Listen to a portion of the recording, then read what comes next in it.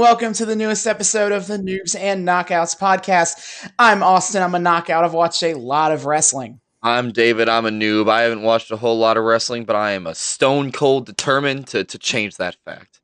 I don't know if that worked as well as you wanted to, but it did. We did get in the cheap reference. You know what? I thought it worked pretty well. Stone cold something, is. Look, I do my best, okay? Yeah, very true. And yes, today is the start of our newest episode where we return to the Attitude Era. This is our fourth time here. I'm almost done with this. I'm almost done with this era of wrestling for a hot sec. That's so wild, dude. Like it feels like it honestly, it feels like we've been in the Attitude Era a lot longer. It's just like one of those things so all encompassing. I'll stick my retrospective stuff for the next time because that'll be the last time. But yeah, and to be fair, like the Attitude Era and this period of wrestling has done a lot to influence WWE after. Like this was a super influential era of time. So like even when we're not officially talking about it, it has a lot of like relevance. The ripple effect is massive. Mm-hmm. And this is like, again, I keep talking about like times where the Attitude Era starts. And by some people's definition, it kind of starts right here because this is the first episode of Monday Night Raw where Stone Cold Steve Austin is WWE champion. Woo! It's a very we've skipping ahead a couple of months to March 30th, 1998, and we have a lot of ground. We have a decent amount of ground to cover. Thankfully, all the important stuff had matches at WrestleMania 14, which was this is the episode right after WrestleMania. So I could just go off of that match card to help me organize where everything is going, where everything went. Alrighty, let's go ahead and start with the big one. Is Stone Cold and Shawn Michaels. That has been, the last time Steve Austin just won the Royal Rumble. He was going to face Shawn Michaels, and now we are here. What happened in the storyline? And it kind of took a few different twists and turns. I really appreciated that, but it starts off with the week after Stone Cold fights Mike Tyson. I'll run through all the names of the Attitude Era here, but yes, after he gets in the fight with Mike Tyson, there's a lot of speculation of like Austin and Tyson, are they going to fight at WrestleMania? And Shawn Michaels being the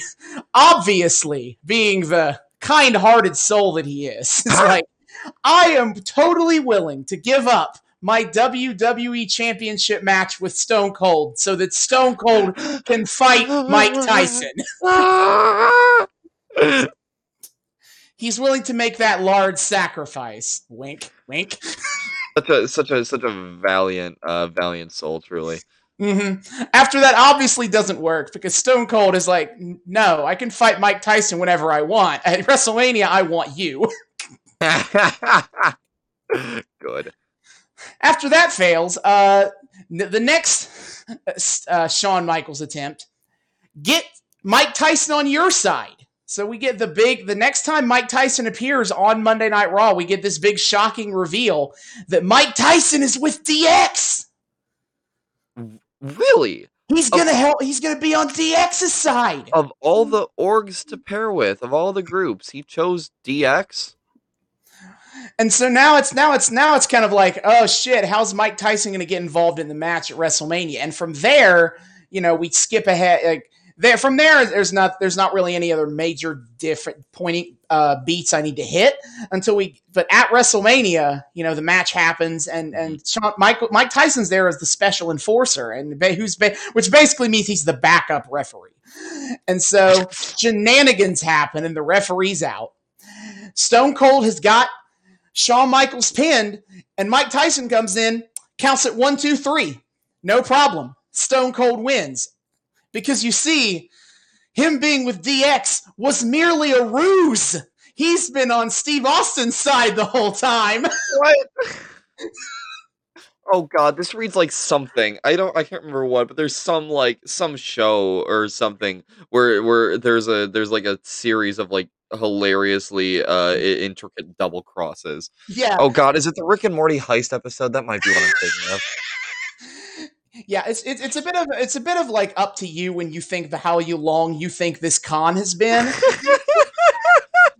I personally take the opinion of it happens sometime in between Stone Cold showing up to fight Tyson, and like he doesn't show up to be with DX until like a month after he gets in his fight with Steve Austin. So I believe that it happened there. What? But I have so many questions. What?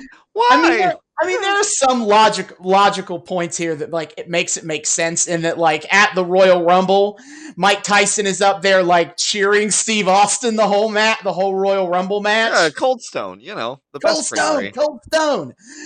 And then of course you could think about it like Steve Austin is totally willing to kick the ass of any single person that shows up at any time, and yet Mike Tyson is at Raw and Steve Austin never shows up. Isn't that a little weird? One of those things that like retroactively makes this seem like this long con plan. So did they retcon the like attack at the last episode we watched to be they don't because Mike Tyson doesn't come back, they don't really spend a lot of time on it. But so it's kind of up to you. Like, do you want to believe that they had a real fight, or do you want to believe this was a real long one? This whole Mike Tyson thing then reads like a giant like half unexplained plot cul-de-sac. Somewhat, I suppose. Okay. I mean, at the end of the day, it doesn't matter that much because you get the visual of Shawn Michaels being like, "What the fuck, man? I thought you were on your side." And so Mike Tyson punches out Shawn Michaels, and then he celebrates with Steve Austin as Steve Austin gets the WWF Championship. So at the end of the day, it doesn't really matter that much. But I suppose I will say Tyson yeeting Shawn Michaels sounds like a really, really satisfying image. It is. And truthfully, like, as much as Shawn Michaels is famous for not being willing to play ball, yeah, seriously, he pretty famously last year at WrestleMania, he was supposed to let Bret Hart beat him for the WWF Championship, and then suddenly Shawn Michaels threw a hissy fit about it, and on air he said he lost his smile and had to voluntarily give up the title, all as part of this elaborate excuse to not have to lose to Bret Hart. Like, now, Shawn Michaels did that shit. Like, he would rarely, if ever, be willing to actually lose to anybody. Well, because that was part of the whole Boston Screwjob or whatever.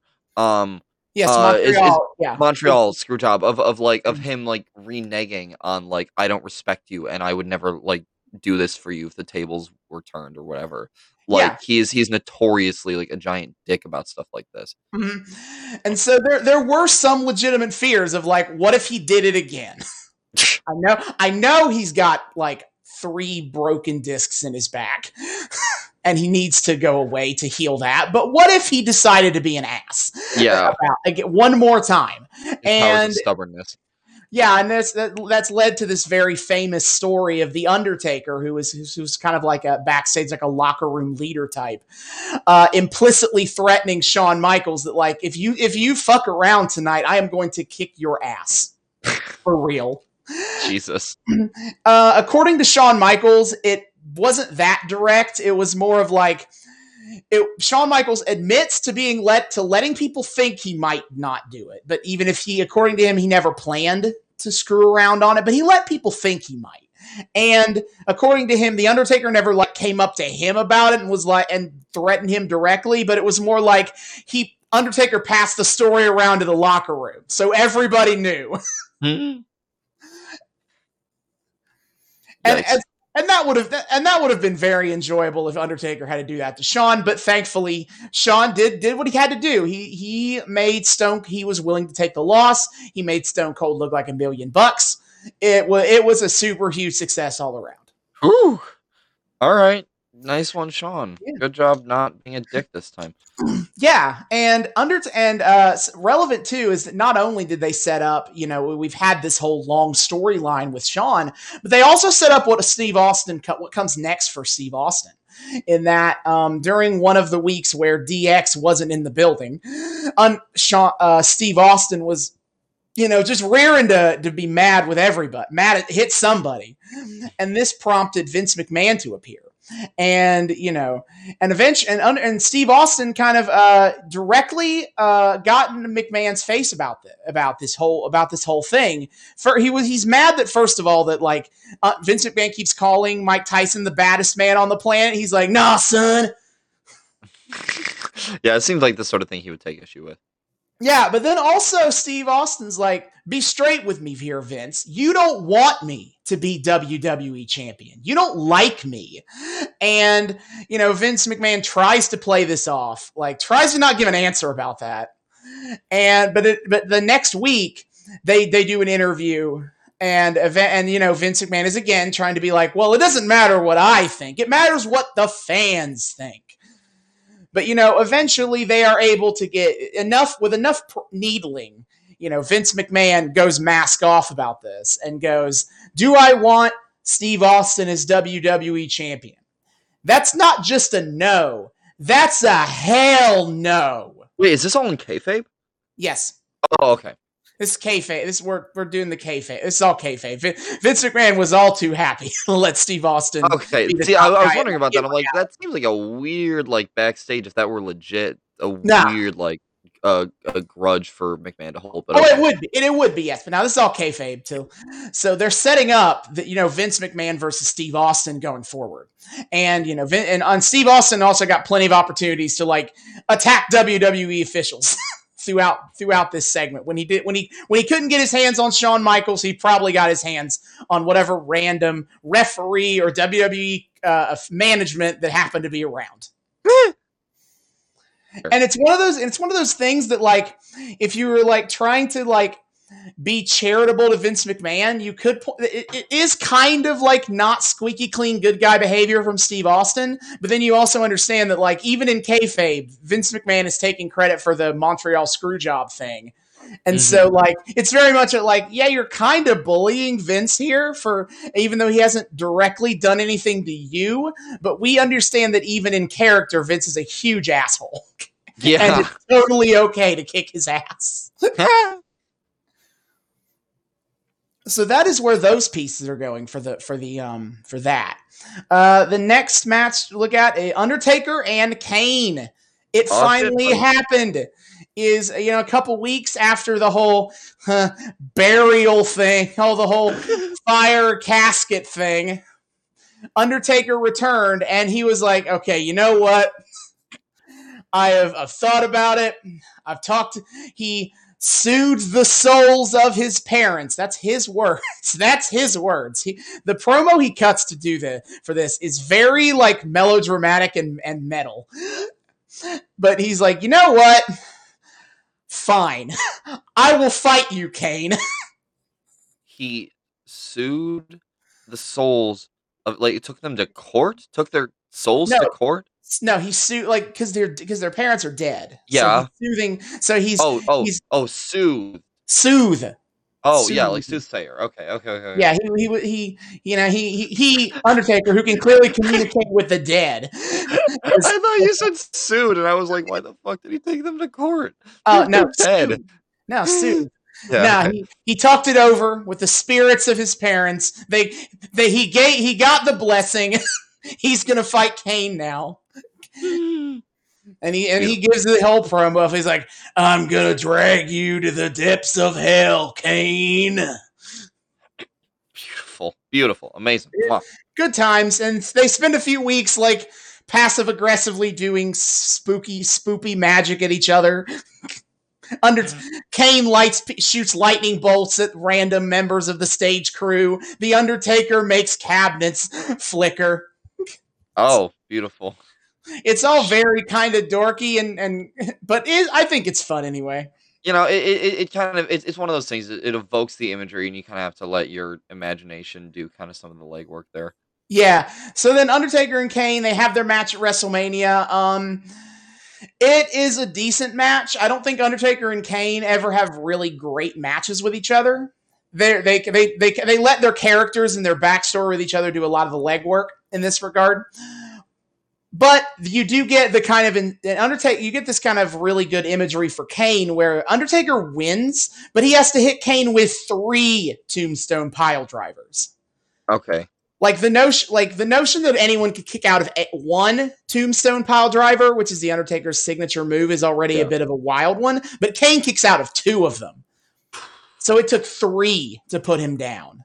So they do a good job of selling this like this was the hardest, the toughest challenge the Undertaker has ever faced. Yeah.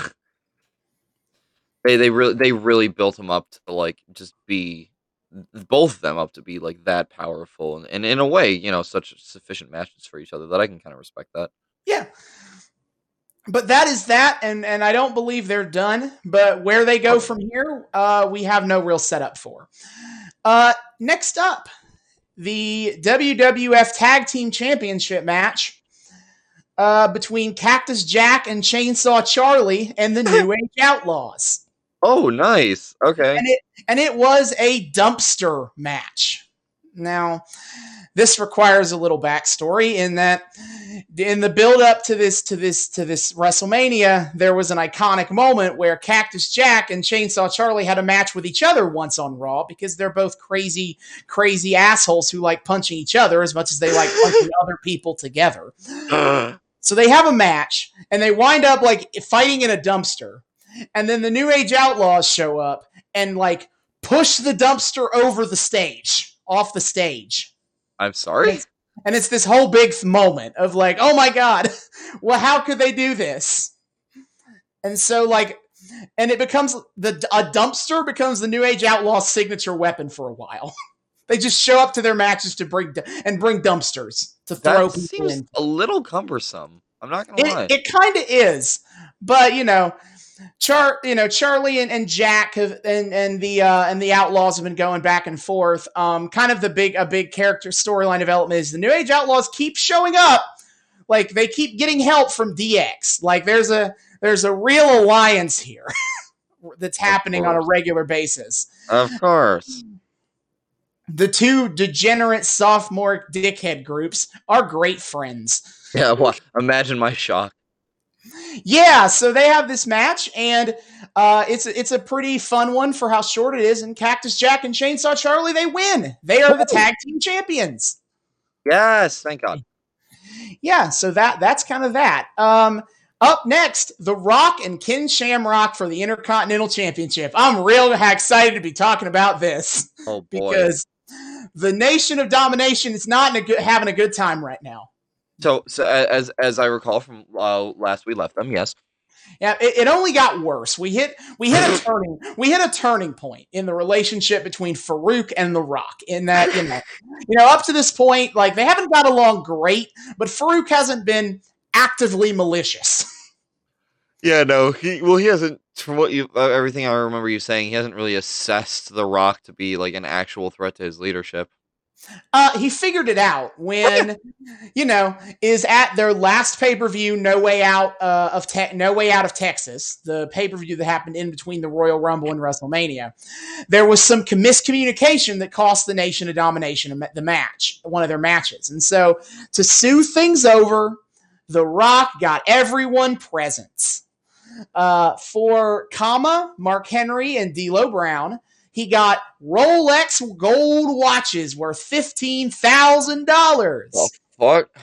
For Farouk, he gave him a portrait of The Rock. I'm sorry? Yeah, and this is absolutely this is a huge moment where The Rock gifts Farouk a giant portrait of himself. It's funny because like up till now, it seems like it seems like the dissonance forming in Nation of Domination had been almost kind of innocent. Like The Rock wasn't like meaning to usurp Farouk's leadership. He's just like so charismatic and such a natural leader, he couldn't help it. And Farouk was just like kind of this like was kind of naive to it all. But this is such a pronounced like dick move from The Rock. This completely repaints everything. Yeah, if The Rock, I don't know, you don't know if The Rock was trying to usurp power before. He's made it clear now what he's doing. Yeah, no. And, He's read and, the writing on the wall, baby. and thankfully, Farouk is not stupid and does and also sees this for what it is. Oh no.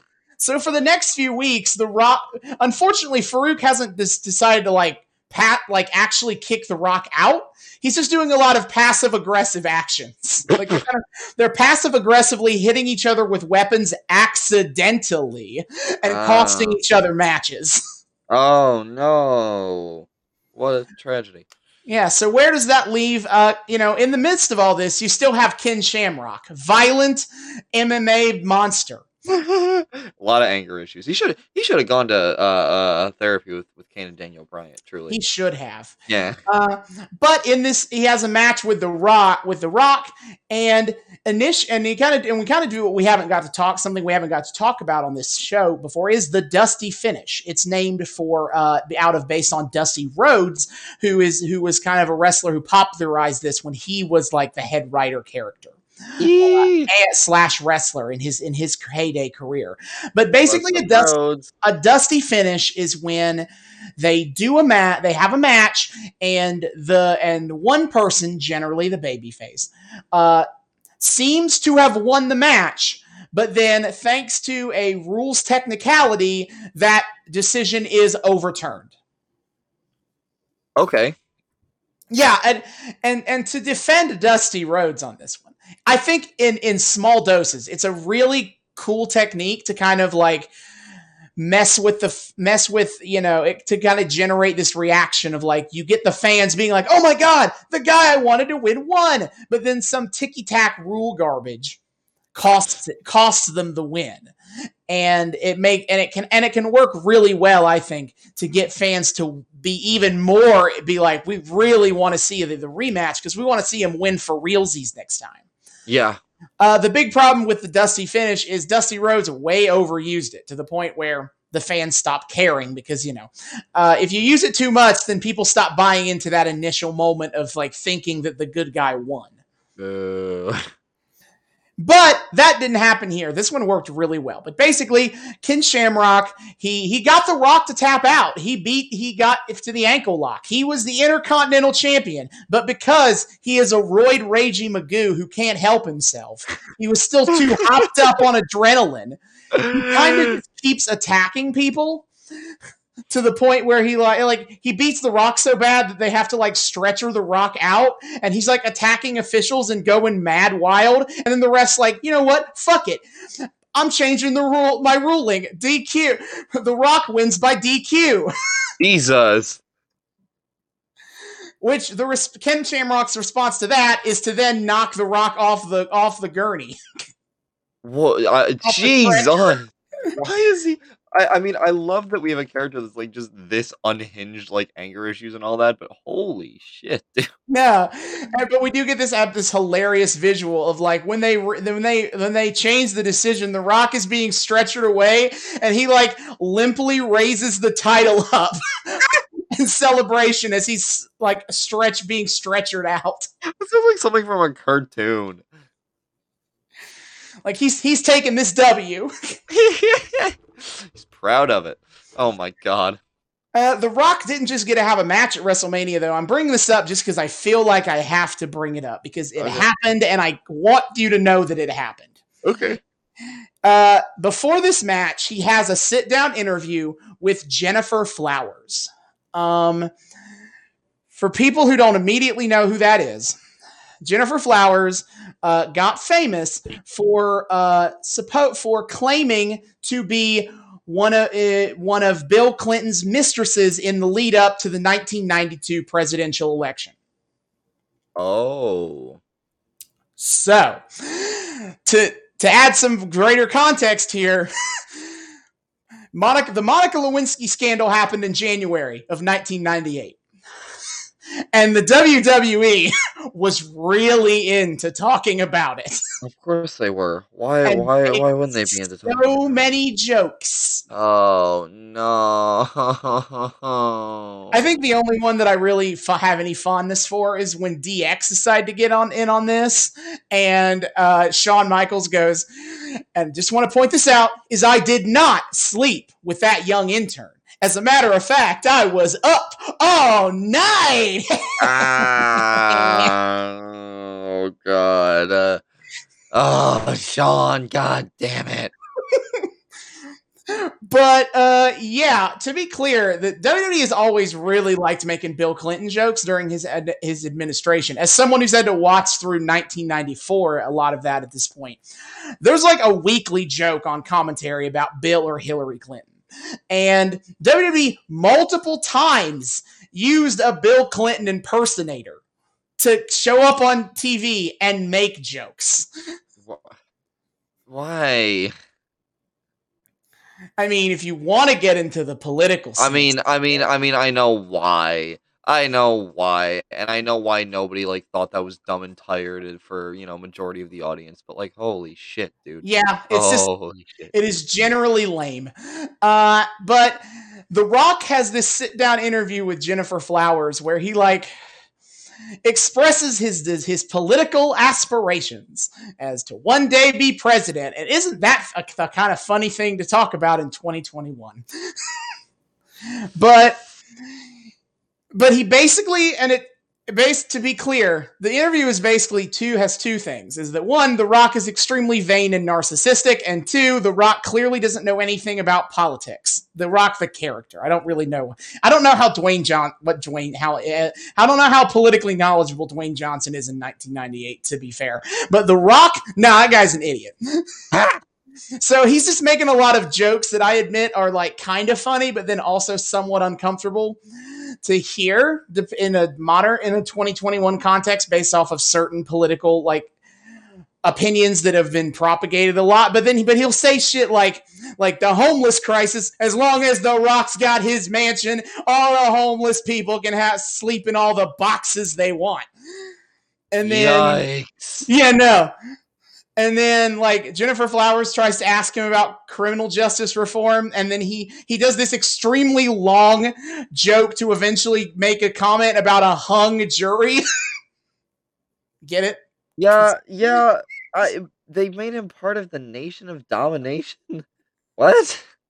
So the Black Liberation guy is cracking jokes about homeless people in boxes and hung juries. What? I mean, to be fair, The Rock has never, as a character, really conformed to any of the political aspirations. He never like expressed like the same political opinions and aspirations that Farouk did. Like that was Farouk's thing, and like The Rock clearly didn't care that as a character, did not care that much about it. From what you told me about how like Nation of Domination ends up, that doesn't surprise me, but still, Jesus. No, and so it happens. It's one of those things where it's like it feels weird that you like Jennifer Flowers is who you think is gonna get people to buy this pay-per-view, because she shows up she gets multiple advertisements on Raw being like, "Hey guys, I'm gonna be at WrestleMania," and it's like you think that would have convinced that you okay. Whatever. Oh, speaking of celebrities, I forgot about this. Is that this was the show that started the longest running rivalry in Kane's career, besides The Undertaker. Pete Rose. Oh. Pete Rose, famous baseball player, most hits of any baseball player in history. Never going to be in the Hall of Fame because he gambled he bet on his team while he was a coach. Of course he did. Rip. I think it's stupid. He should be in the Hall of Fame, but whatever, not important. What is important is he shows up at WrestleMania as a celebrity guest, and he's ostensibly there to be a guest announcer for the Kane-Undertaker match, and he uses his intro to just shit on Boston, because that's where the show is. Okay. And then Kane shows up and hits him with a pile driver. Is there a reason? I don't know. It doesn't make any sense because Kane's a heel, so why is he beating up the guy attacking the local sports teams? But it does become a running gag of like Pete Rose will make several more appearances for WWE, and every single time Kane is the one who shows up and attacks and beats him up. I forgot about that when I was talking about Undertaker Kane. But yes, there goes that. And now, next match, Marc Mero and Sable versus Goldust and Luna Vachon. So, as we have remembered, Marc Mero is currently somehow becoming the least liked, the most unlikable person on this show because he has a hot wife who he keeps bringing to the ring with him, even though he knows that when he brings his wife to the ring, everyone's gonna cheer because they like his hot wife, and then he's gonna get mad about the fact that they all like his hot wife that he's bringing to the ring. But Austin, the real question is there a space between hot and wife? What kind of hot wife is she? Is she hot wife one word or hot wife two words? So it's a big important difference. What? Hot wife is a thing of like. I gotta make sure. I'm confused. A married woman who has sexual relationships outside of her marriage. I'm pretty sure that is not Sable, no. Okay. It's just the fact that she enjoys being sexy in front of other people, and Marc Mero doesn't like the fact that his wife likes being sexy in front of other people. Yep, no. Jealousy issues abound. Again, we're taking just like the Randy Savage Elizabeth thing and cranking it up to 11. It kind of is actually that. But, so, where does this play? How did Goldust and Luna get here? Eventually, Marc Mero was friends with Goldust for some reason, because he kept bringing in Goldust to help him in his schemes to make people not get to see his hot wife. Like the time that he brought his wife out, and it was Goldust dressed as Sable. Or one time he sent his wife back to the ring and was going to bring out celebrity guest Marilyn Manson, very late 90s. And It is, in fact, once again Goldust dressed as Marilyn Manson. Jesus Christ. The weird indignities they made Dustin Rhodes. Okay, whatever. But it all kind of fell apart a little bit because Sable doesn't like Luna Vachon. So they started fighting. And when they started fighting, that caused Goldust to start fighting with Sable. And when Goldust starts fighting with Sable, here comes Marc Mero to be like, hey, whoa, pal. Nobody fights with my wife but me. Okay. And so they had a match together, and it's Sable and Luna Vachon is super fascinating, and this is whole storyline. This, and then obviously Marc Mero and Sable's storyline overall. It makes Sable's entire career, and Sable as a talent, not great. It's hard for me to ignore that. She's not much of a wrestler, not much of a character worker. Unfortunate. But the crowd is so into Sable, and right now, you'd think she was Stone Cold Steve Austin. I mean, after however long of getting constantly berated by her husband, I get why. Mm-hmm. Like, people are so into Sable, and that's carrying her far. I admit to it. And so, yeah, they have a match at WrestleMania. Sable's actually in there doing moves, and the crowd's eating it up, and they win. Mero and Sable on the same page for one glorious moment. Don't worry, we'll get right back to the other stuff. So, that's that. Next, we have the European Championship match, Triple H and Owen Hart. This is so terrible. This is so bad on so many levels. So let's just go. Here we are. So we spent enough time talking about how terrible it is that we're already just at Owen Hart is fighting Triple H for the European Championship as his revenge for Montreal, despite the fact that Triple H didn't do Montreal and it wasn't over the European title. We've already got to that. Yeah. But then it just keeps getting worse and going downhill. Because, first, Triple H, I guess, refuses to lose to Owen Hart, or I don't know what happened here. But they have a situation where Owen Hart is supposed to wrestle Triple H, and instead he wrestles Goldust dressed as Triple H. What? And then Owen Hart wins, and it is determined that, well, Owen Hart was supposed to have a match against Triple H for the European title, and he wrestled someone claiming to be Triple H. So Owen is the European champion now. Sure. But then, a few weeks ago, Owen Hart rolled his ankle really bad in a match against Barry Windham, one of the NWA guys. Not really important besides the fact that he rolled his ankle. And so now they're like, well, and then the plan at WrestleMania was always to have Triple H beat Owen Hart to win that title back.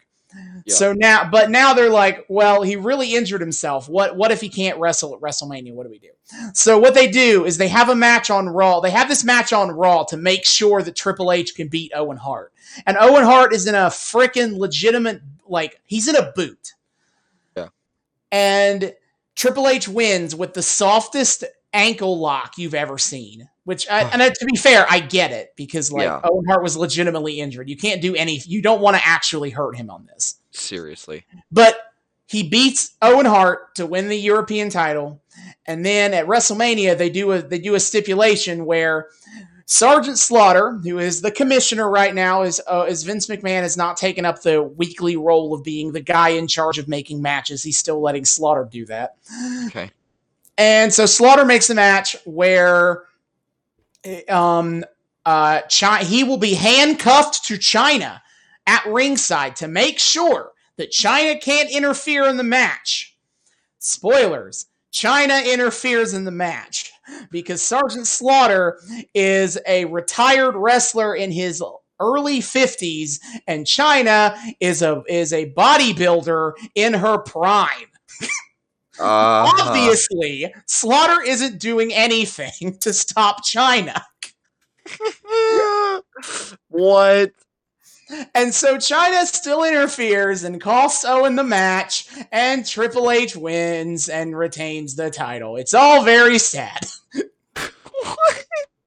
No, come on. What a bad way to treat your heart. Aren't you glad you stayed, Owen? Aren't you glad you didn't leave like every other member of your family? It's so bad. Just like all of the really good people that Vince and his ever eternal bullshit made some of his most talented and most delightful people suffer is just ugh. To be fair, the other Hearts in WCW aren't doing too hot right now.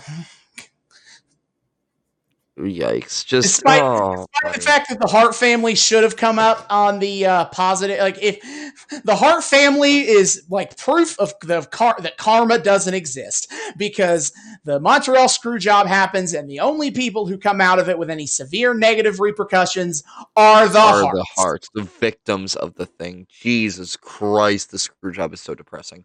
It is. That happens. Taka Michinoku and Aguila for the light heavyweight championship. They still don't give a shit about this title, but hey, they're doing Taka Michinoku and Aguila. They wrestle a pretty good match. Hey, it's not Jerry Lawler's dumbass fail son, so I'll take it. That's true. Glad we didn't have to deal with that. And then the first match of the show, is a battle royal to determine the new number one contenders for the tag team titles.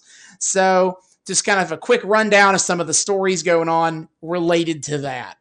The winners of the match are LOD 2000. That is the same Legion of Doom, Road Warrior, Hawk, and Animal. They had a moment where they maybe are thinking about breaking the team up, and then a few weeks later they reveal that no, they are not breaking up. They are just having a cool new look, and they're LOD 2000 now, getting all updated and crap. Beautiful. Anyway, that happens. Gang Wars is basically no more. RIP, because all the groups are breaking up. Oh, I'm so sad about that. Basically, the most talented member of the DOA, Crush, which says a lot about the DOA. True. Jesus. He jumped ship to WCW, so they're fucked. The Truth Commission is broken up so they can focus on Kurgan. So goodbye. And then the Nation of Domination is about 1 week away from falling apart. Goodbye. Yikes. Get out of here. Get out of here. Rip the gang wars. You won't be missed at all. What the fuck? Yikes. Kill me.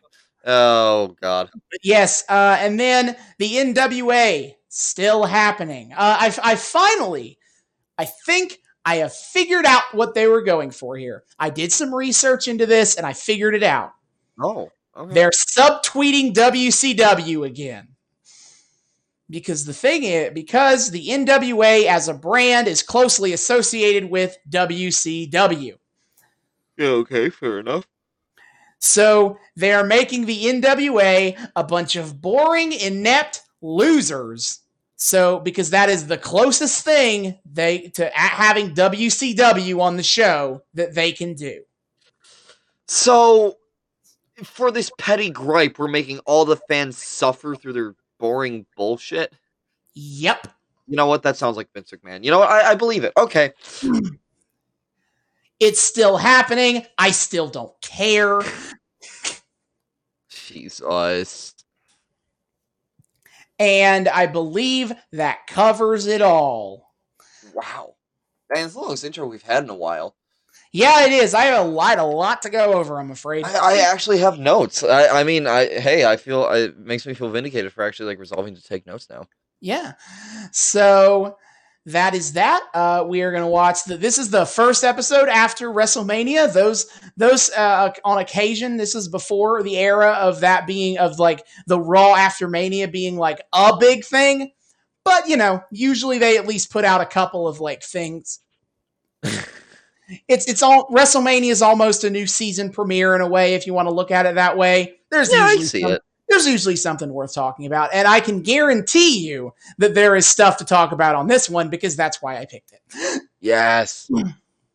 Exciting stuff. All right. So we will see you guys in the back half. And we are back. We have just finished the March 30th, 1998 edition of Monday Night Raw is War /Warzone. That was interesting. Yeah, I feel like we have so much to talk about because a lot happened, good and bad. There's just a lot going on here, and all of it's kind of all over the place. I feel like I've said that a lot about the 90s era. Attitude Era. Jesus. Yes. I feel like I said that a lot about the Attitude Era. But oh my god, it's all just kind of it is. This era was just they just jumped between a zillion things, and some of it worked and some of it didn't, and it's always interesting to see kind of what did and didn't. Yeah, so where do you want to start? Because there's three major plot points, I think, this episode. We could start on any of them. Honestly, let's. I kind of want to start with the nation thing. That happened first, and it was probably by far the most interesting part of the episode to me. Mm-hmm. Technically, Steve Austin went first, but that was oh my god, yeah, Austin got arrested. We can start with the nation. Mm-hmm. There has been a coup in the nation. Yes, I mean, yeah. Who would have thunk? Who could have possibly seen this coming? No, after months of this buildup, tonight was the night where it happened. The Rock kicked Farouk out of the nation. Yeah, which the whole thing was kind of fascinating. Because you have this tag team match with Farouk and The Rock, and then you got Shamrock and Blackman on the other side. And the whole time, The Rock is just clowning on Farouk. He is screwing this man over, very purposefully, to the point where the two of them just get yeeted, right? Yeah. And then the rest of the nation comes out, and Rock's walking away, and everybody else looks super pissed. And you think it's gonna be a reckoning for The Rock, but then the nation starts stomping Farouk, and The Rock's kind of and The Rock gives his little eyebrow cock, and it's all iconic, and this is why he's a superstar. Yeah, this is why he's a superstar A-lister now because Mhm. everything he does looks like perfect, and he took over. It was all this nice little self-contained thing, but oh my god, it was nuts. Oh yeah, like this segment had so many layers more than I thought it would. Because you're right, is that like I didn't, I've always heard, like, obviously as a wrestling fan I knew Yeah, the end result here, but I'd never really seen the actual moment, so I was not prepared for the plot twisty aspect of it. Of like it, they set it all up quite well as like, the Rock screw leaves the match, and then Farouk gets on the microphone and is like, "All right, yeah, you know what? I had enough. You get back here, and I'm gonna kick your ass." And so they 100% set this whole thing up as like the Rock finally going to kind of get a comeuppance for him, kind of slowly but surely taking power away from Farouk, only to then reveal, haha, no, yeah. Well the Rock planned out this betrayal.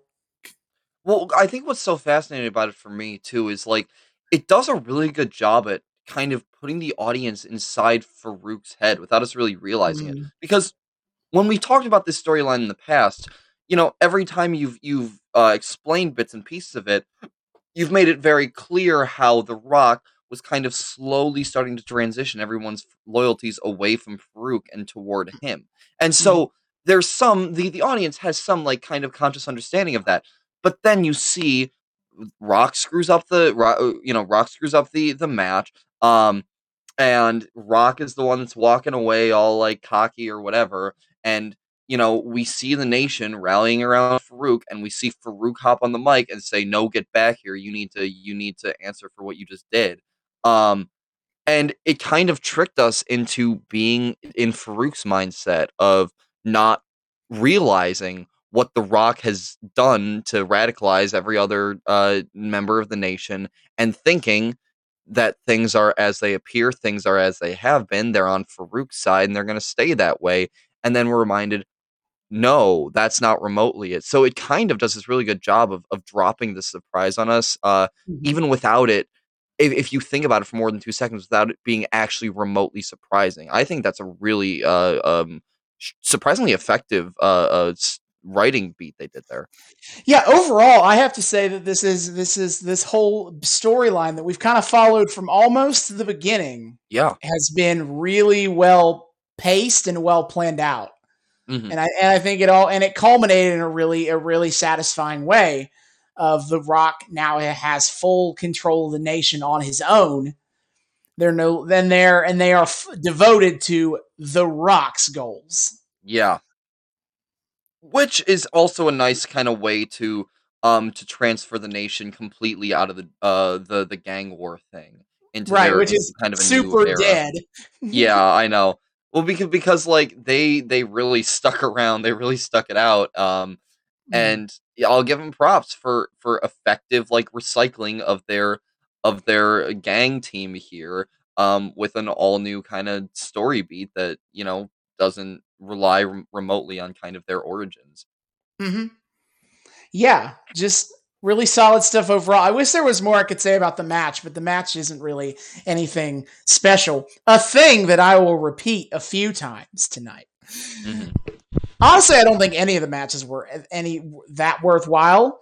No, But that they that's really very weren't. that's very of the style of this era, to be honest. Yeah, that's true. There are some that have been cool, but like, Yeah. yeah, the more I think about it, God, the matches of the Attitude Era just do not stand up to like the storylines. Hmm. They're so secondary. Pretty much, yeah. Like you look at the matches tonight. The main event is the longest match at just under 5 minutes.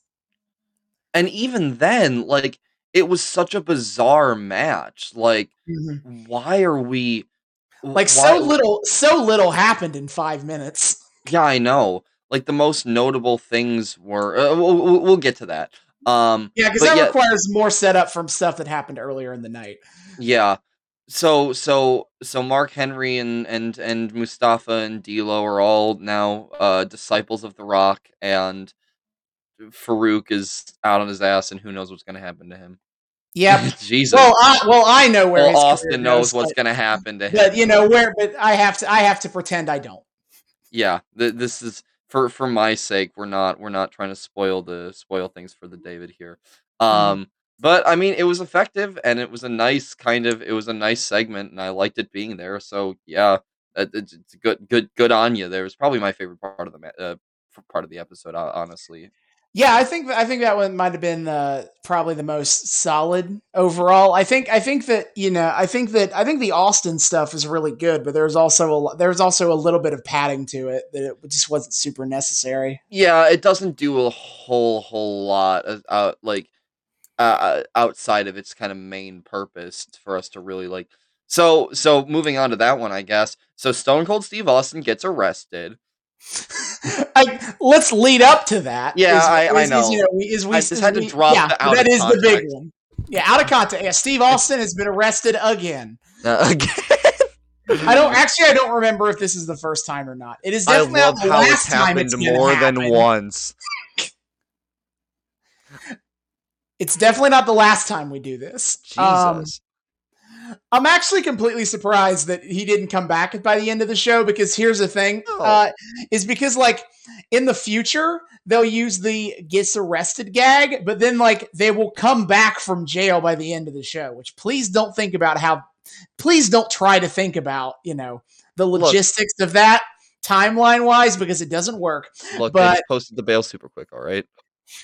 You expect me to believe that they were arrested and processed, and then they were put in jail, and then they posted bail, and then they drove back to the arena in 2 hours? Yes. Alrighty then. Anyway, so the show opens leading off with Vince McMahon and Stone Cold Steve Austin.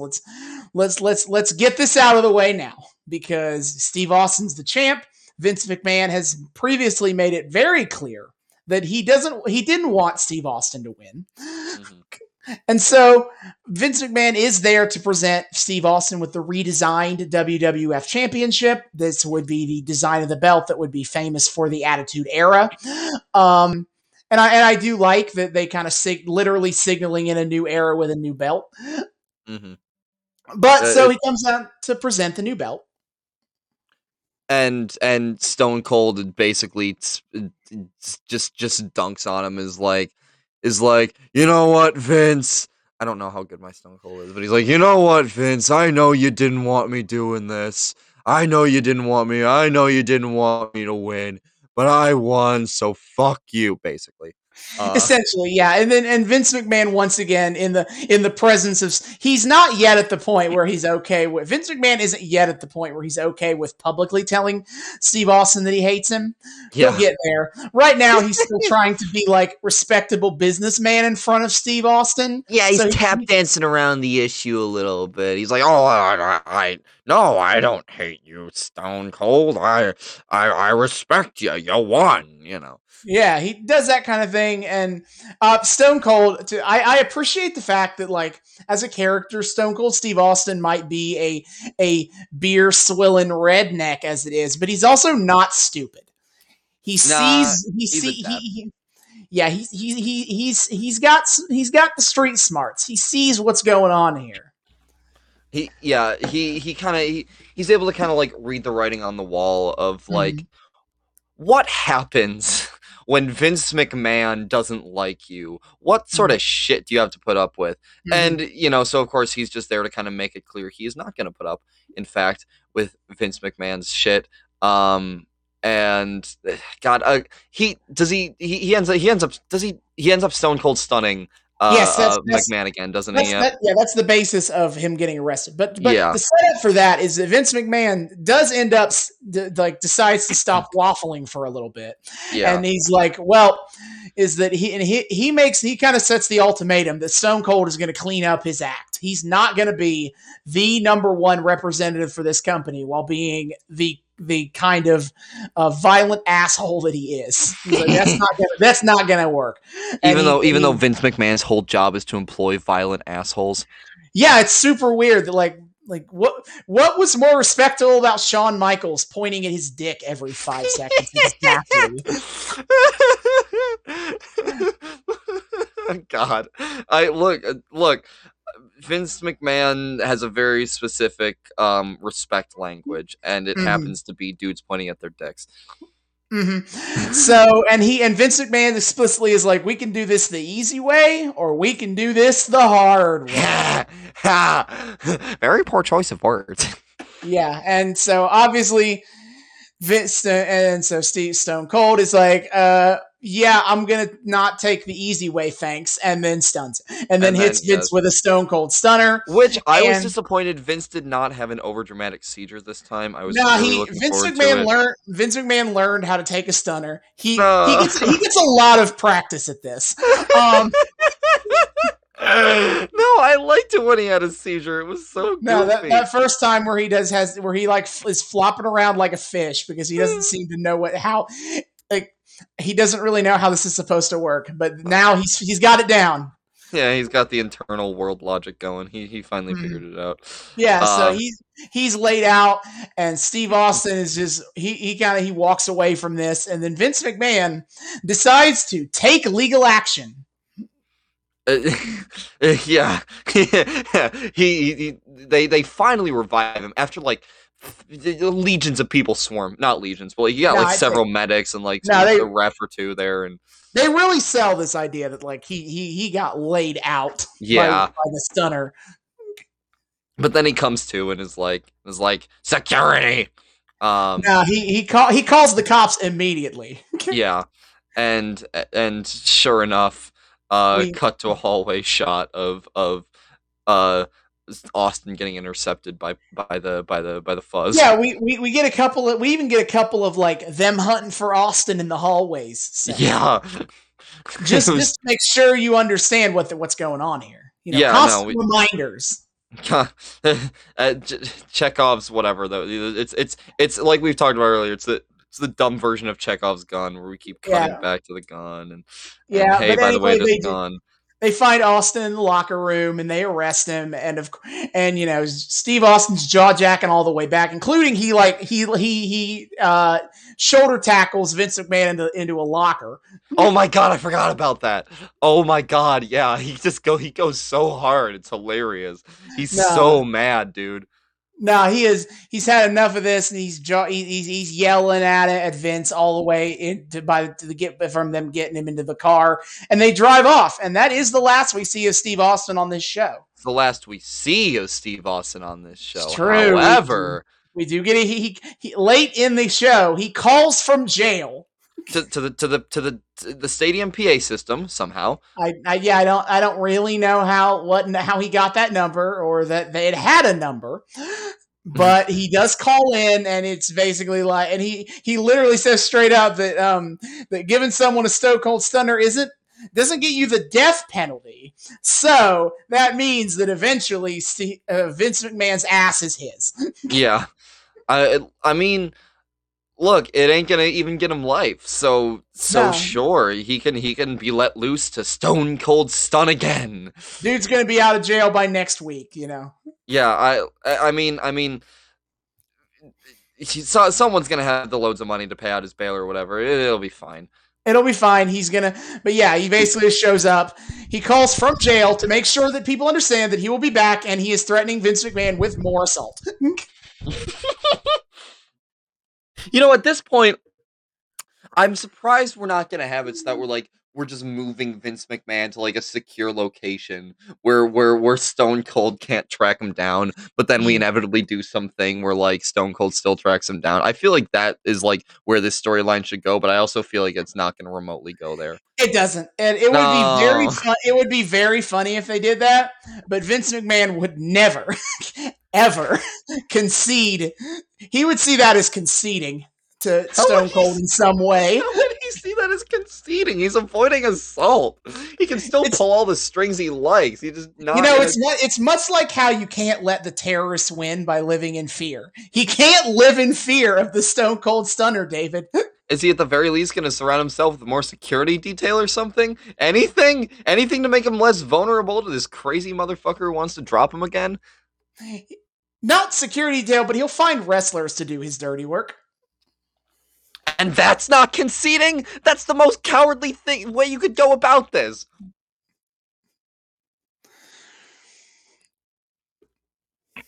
I like because like if you're having other wrestlers do your dirty work, that's just you using like the purview of the company you own to like do some like weird screwy shit. At least with like a security detail, there's an air of legitimacy there, or at least hiding yourself away. You're just being practical. But having other wrestlers do your dirty work, like, come on, dude. You're asking a carny to keep an air of legitimacy. But he's trying to. How is the most cowardly like version of this not conceding to Stone Cold? I don't know, but Vince McMahon doesn't see it this way. Because Vince McMahon's a fucking moron. But we've talked the about the next several months of this storyline are Vince McMahon trying to find other people to beat Steve Austin for the title. He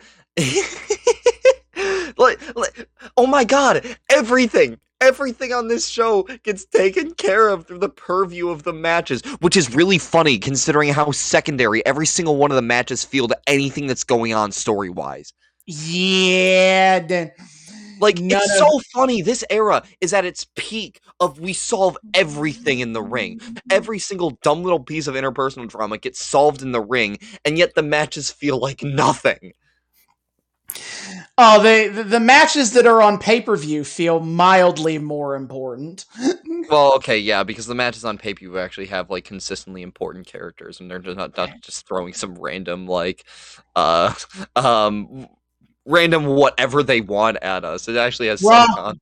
Raw is very fillery in its matches, but so that covers that. That there's no match on this show that like connects to that storyline. That's just it. Like, I'm sure it'll build up to something at some point. Do we ever get to see Austin and McMahon square off in ring? Does that ever get to happen? Yay! It happens multiple times. Yay! I look forward to that. That'll be good. I've been waiting to see McMahon like tear off his fucking suit and show us that ripped bod underneath. That ripped. God, I wish I had been a wrestler bod, but this is the closest I can get with my rich money bod. Yep, pretty much. That's an extremely accurate summation of Vince McMahon. I have been waiting. I want to see McMahon in ring. It's the culmination of his dream. Yeah, he wanted to be a wrestler. His dad said no, so he just took over a wrestling company so then he could make himself a wrestler whenever he wanted to be. Yeah, even though he doesn't really do that all that often, as far as I can tell. He probably has like 60 to 70 matches to his name over the years. Oh, okay.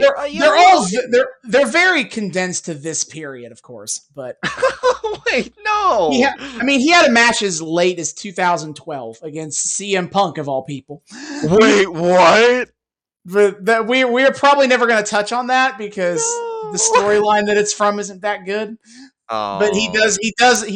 His last match ever was he wrestled Punk on Raw. Oh my god! I feel like we need to do like this is such a tangent. I feel like we need to do at some point just like an episode, like a compilation episode of like matches that like we could never feasibly get to as part of the show, but like they're so wild we gotta watch them. That's fair. I'll think about it. Anyway, but yeah, so Stone Cold is in jail now after getting mouthy with McMahon and dropping with a stunner. But he will be back, and that's about all we get. We just know there's going to be a continuing saga with these two. It's been going thus far.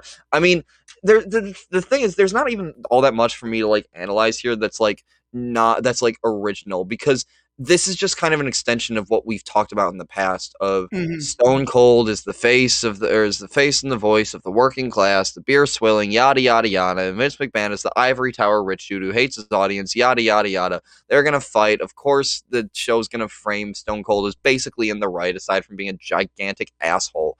And yeah, that's about it. We know why this is effective, and it just Yeah, kind of this like is. Yeah, if I was to treat if we're gonna look at the Raw after WrestleMania as a pseudo season premiere, which you can sometimes WWE leans into that idea, and I yeah. think they definitely did on this episode. I think they tried to set up a lot of stuff going forward on this episode, and this I think this segment kind of existed to reaffirm that, like, hey, yes, now they've had problems before, and now that Stone Cold is the champ, they are definitely gonna have some problems. Yeah, I feel like this is another one of those things where like part of the reason it probably doesn't excite us as much is because like we don't exist in the cultural context of the era where like Mm-hmm. Stone Cold Steve Austin was a revelation. Um Mm-hmm. because now like our version of Stone Cold in a lot of ways is CM Punk, Mm-hmm. where there's a very like 2010s reason as to why we find someone like him appealing. Austin Mm-hmm. was a hero of the 90s for good reason, but now kind of like living outside of that, it it exists it exists in a comprehensible way in a vacuum, but it Mm-hmm. doesn't like culturally hold up to the point where like I'm really feeling things here. Yeah, I would agree with that. I would consider Hogan in the 80s in a very similar fashion of like I definitely get why he worked, but outside of that cultural context of the 80s as this kind of super patriotic nationalistic hero in colorful spandex, outside like not being in the 80s, I can't relate to it. Well, the thing with Hogan is like he's a little bit easier to comprehend without that context. Yeah, Um, he is a little because more universal in that way.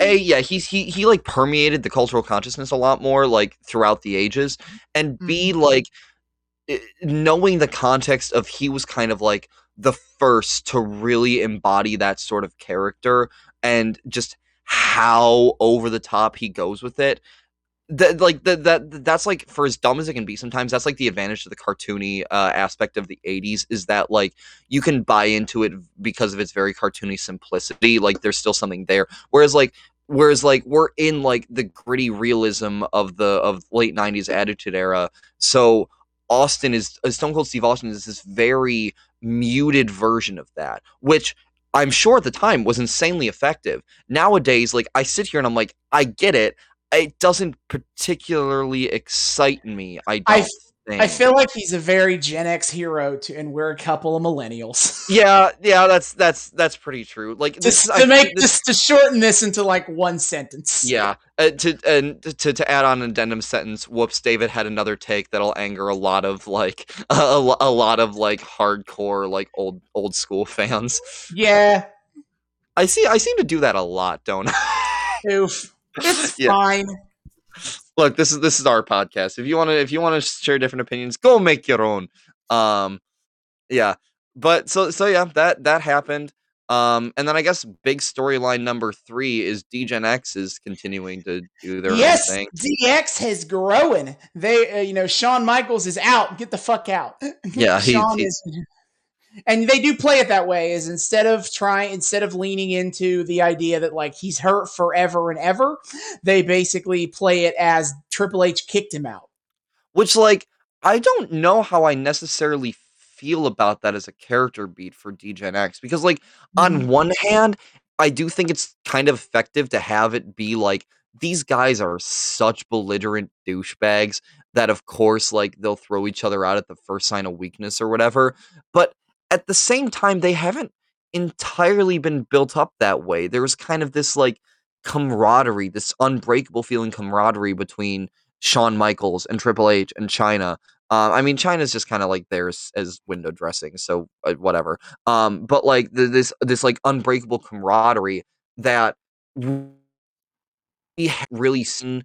At least I haven't seen like big instances of either member of D-Gen X going like this hard into like backstabby mode or this hard into like destroy the weak link mode. So it's kind of jarring to see them play this angle rather than like my my blood brother was injured by the awful Undertaker, like Mhm. why are we playing this weird angle with it? I don't quite get it. Yeah, yeah, like they do like the whole angle at the Christmas episode was that Sergeant Slaughter tried to play them against each other and they literally made a farce about it. So this notion, like, it is a little weird. Like it makes sense in retroactively in that becomes like Triple H being like that makes a lot of sense looking at what his career becomes over the next like 20 years and what his character becomes. It makes a lot of sense that he would act like that. But like in the moment, it's not the cleanest transition. And it doesn't I don't think it adds that much of an edge to DX, a group who is going to quickly become babyface anyway, because the fans are going to get really into them being sophomoric assholes. Like they're going to find that. Like you see it tonight with like they got so many people in the crowd doing the crotch chops. So like it's the kind of thing like their stupid offensive shtick is going to get over with the fans as something that's funny. So they're going to be baby faces sooner rather than later at this point. Sometimes I really hate the fans. Like, come on.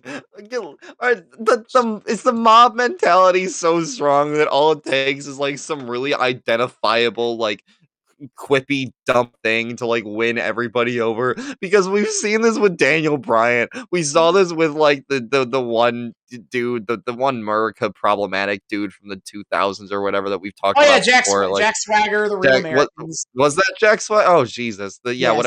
Whatever USA We the people. We the people. Yeah, the We the people thing. We saw, I mean, we saw this to a really good extent with Punk, but that wasn't like them repeating back any phrases, so that's like, but like Jesus Christ, sometimes the dumb things that the crowd latches onto. Because I was watching the incessant crotch chop fest tonight, and I'm just sitting there like, there's something that's weirdly like weirdly satisfying about watching them just do this over and over again, but it's so dumb. It's so dumb, and of course it won over the fans. Goddamn course. No, that and telling people that if they don't like it, they can suck it. That's a super popular thing that the fans really like doing. So I will give him this, and I should probably add in, oh hey, the artist formerly known as 123 Kid is in DX now. So now that we've analyzed DX's appeal as characters, let's actually like move to what they were talking about, like what actually happened. So they're recruiting for the DX army of 5 people, but whatever. First, Triple H introduces one of his closest friends, the former 123 Kid. They don't name him in this episode, amazingly, but he will be going by X-Pac going forward, and it's just easier if I just use his name now. What does that even mean, X-Pac? All right, so let's try to break down his name, the 123 Kid's name progressions. So, I'll be honest, I don't know what Pac means. I don't understand That's the part I was confused about. X makes sense. Well, okay, so what happens is the 123 Kid, he goes to WCW. They make him the 6th member of the NWO, which we haven't talked about that storyline because whatever, but it existed. And the joke is that 1 + 2 + 3 = 6. He is 6, SYXX. That's his name in WCW. And I believe they at one point call him 6-Pac. Is that a Tupac joke? Probably, but I don't really know. And then, he comes back, but then he hates it in WCW. So he comes back to WWE and he changes his name to X-Pac because he's in DX. And he will keep that name for the rest of his career. That is that makes a lot of sense. Mm-hmm. So to kind of explain some of they get real like as they make it. Someone on commentary does make a joke that everyone's shooting tonight. So I guess I have to explain the shoot stuff. So the real life drama that basically influenced this entire segment, because the whole segment only makes sense if you are at least passively familiar with the dramas of WCW. Because Vince Russo, as again, would like to point out that he believed that fans didn't give a shit because all the fans knew it was fake. They didn't actually care about any of the fake drama. More so, they cared a lot more about the real life drama that happens in the back. And so he wanted to put more of that into the show. To be fair, to be totally fair, WCW was also really bad about this kind of shit. Like that was just a thing they did. I agree, it is. Like, it's not done in a way that's clever or fun. It is just super. I don't like it. But anyway, so Sean Waltman, aka X-Pac, is one of the is the least known member of the Clique. Shawn Mike, we talked about the curtain call with Shawn Michaels, Triple H, Kevin Nash, and Scott Hall. The fifth and final member of that friend group was 1, 2, 3 Kid, X-Pac. Yeah. And so he went to WCW. I believe it was to go along with Nash and Hall leaving. But then he comes back to hang out with his other bestie friend, Triple H, and they make reference to this on the show. And so he rags on Hulk Hogan because to the shock of no one, I tell you, is that Hulk Hogan used his clout as a top star to make sure that he was put in the best position possible and to make sure that nobody else could take his spot away from him. And so this, he didn't like it. Like, he didn't get along with it. He also believed that, he was also a big believer in, and to be fair, I don't know if this is his real opinion or it's a conveniently this works out best for me opinion. But he also believed in a real delineation between heavyweights and non-heavyweights, and that heavyweights should be inherently placed as the superiorist, and that he really believed in a glass ceiling for people who were smaller than 215 pounds. Oh, we'll get to that later. Yep, we can get on that in the WWE sense, but. And again, I don't know if that's just kind of a real world opinion he had, or it was a conveniently believing that makes it works best for Hogan, who is over 215 pounds. Yeah. As it turns out, being who should be all the top guys? Heavyweights. Hogan, a heavyweight. Says this. So I don't know. Yeah. Point being, he helped contribute to the culture of, people as small as Sean, as X-Pac, cruiserweights, essentially, having a very hard glass ceiling and how important and relevant they appear on WCW programming. And that helped contribute to his frustration and want to leave. And so, I wonder why. He shit talks Hogan. He shit talks Eric Bischoff, who runs WCW, and he says the famous line of Hulk Hogan, you better be careful of Eric Bischoff, who if he sticks it any further up your ass, he's gonna know what you had for breakfast. Because claiming Eric Bischoff to be a famous ass kisser and kind of wanting to be one of the boys, so to speak, and thus allowing Hogan to get away with whatever he wanted, which is a fairly accurate summation of the situation in WCW. Yeah, he really spun that one. No, and then he tries to claim that Hall and Nash are being held hostage. They definitely play up this idea of WCW being a prison. Triple H explicitly calls X-Pac's time in WCW indentured servitude. Not the only time I ever heard that kind of reference made to working for a different wrestling company.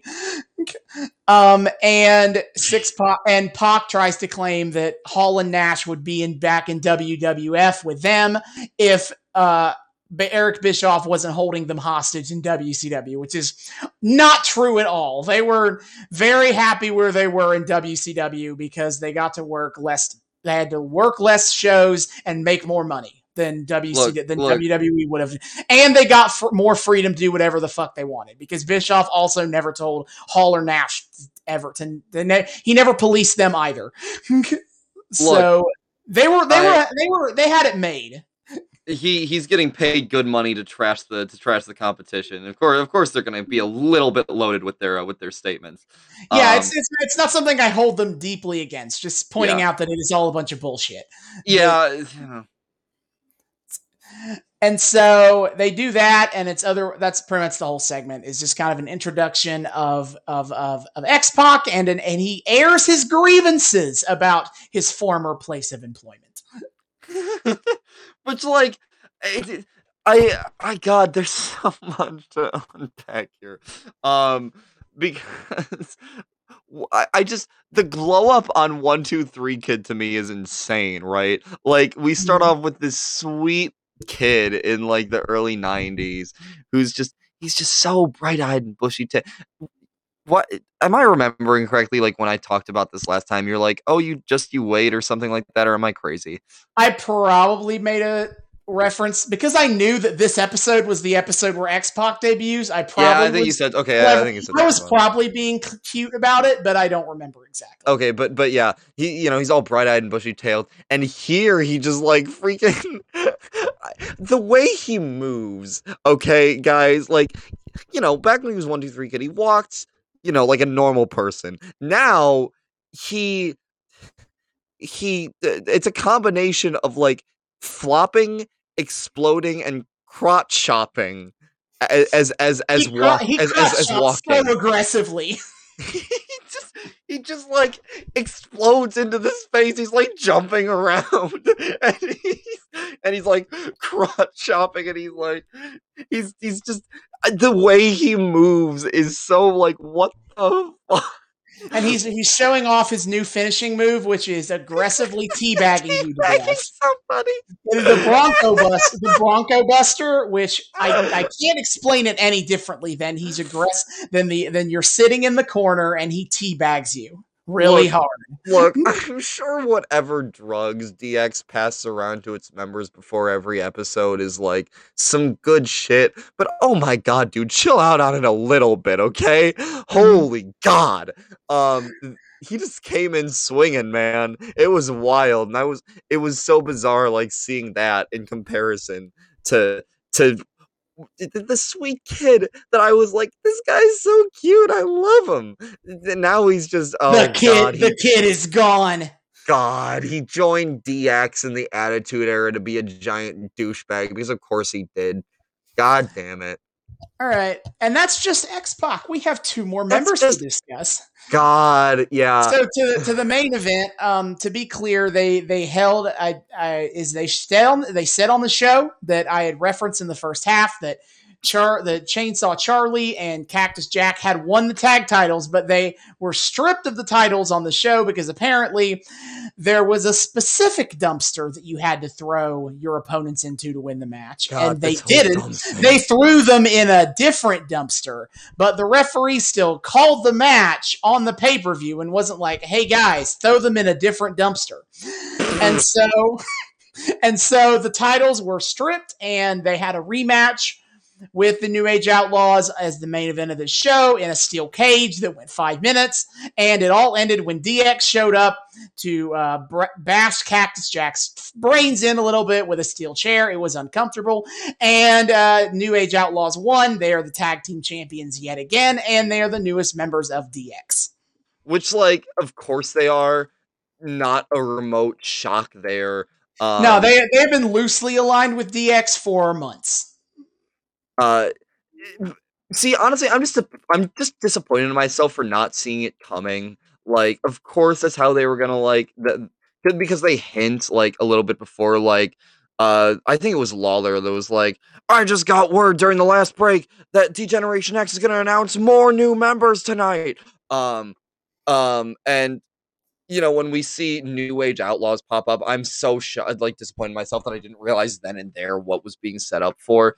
But it was just so bizarre because, like, God, again, this match technically was connected to things. It had connections to previous match, and then it connected itself to the DX storyline, but it still felt so the match itself. It was so slowly paced, and I posited to David that maybe they had pacing issues with the fact that they're all locked in a cage with each other, and all four of them have to be in the ring at the same time, so there's a spacing issue.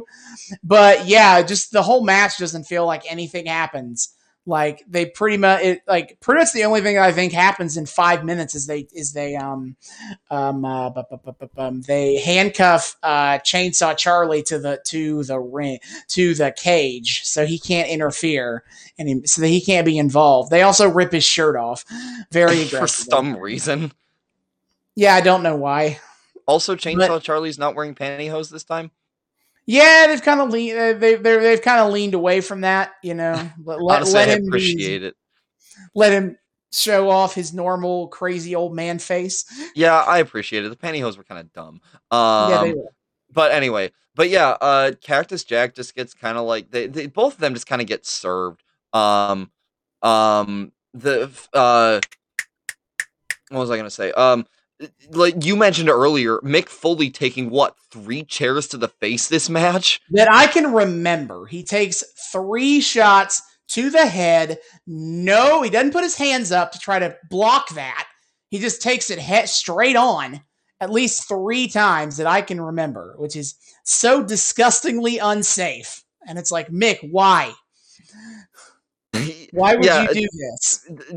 I just want to point out like what a champ Mick Foley is again. Like every time he shows up, I will never stop like Mick Foley appreciation posting. Just like God, that man is so dedicated to his craft and kind of and is somehow one of the most like level-headed motherfuckers out there when it comes to like people who are part of this profession. I don't know how, because he keeps letting his brains get bashed in. Look, he just has a really thick skull. Okay, he's fine. He can take it.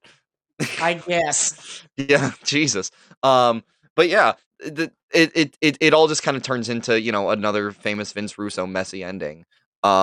With admittedly a pretty effective like final shot. I think it works pretty well overall. DX climbing the cage and of course chopping at their crotches into blackout.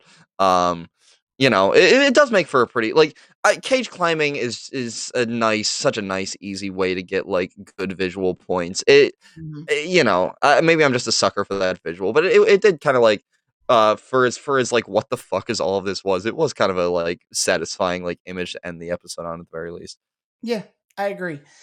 And so now after some good discussion, let's just roll through the matches and just get them over with. There's not a whole lot to talk about, but I guess we should mention them because we've hit the big points. All the rest are just kind of like, okay.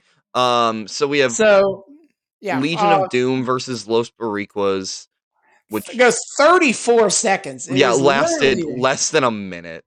It is literally just there to be like, hey guys, LOD 2000 is a thing, which I guess is important in the sense that they re-debuted on pay-per-view at WrestleMania. So this is the first time that they've been on the free show, but at the same time, they're not going to be around long, to be honest.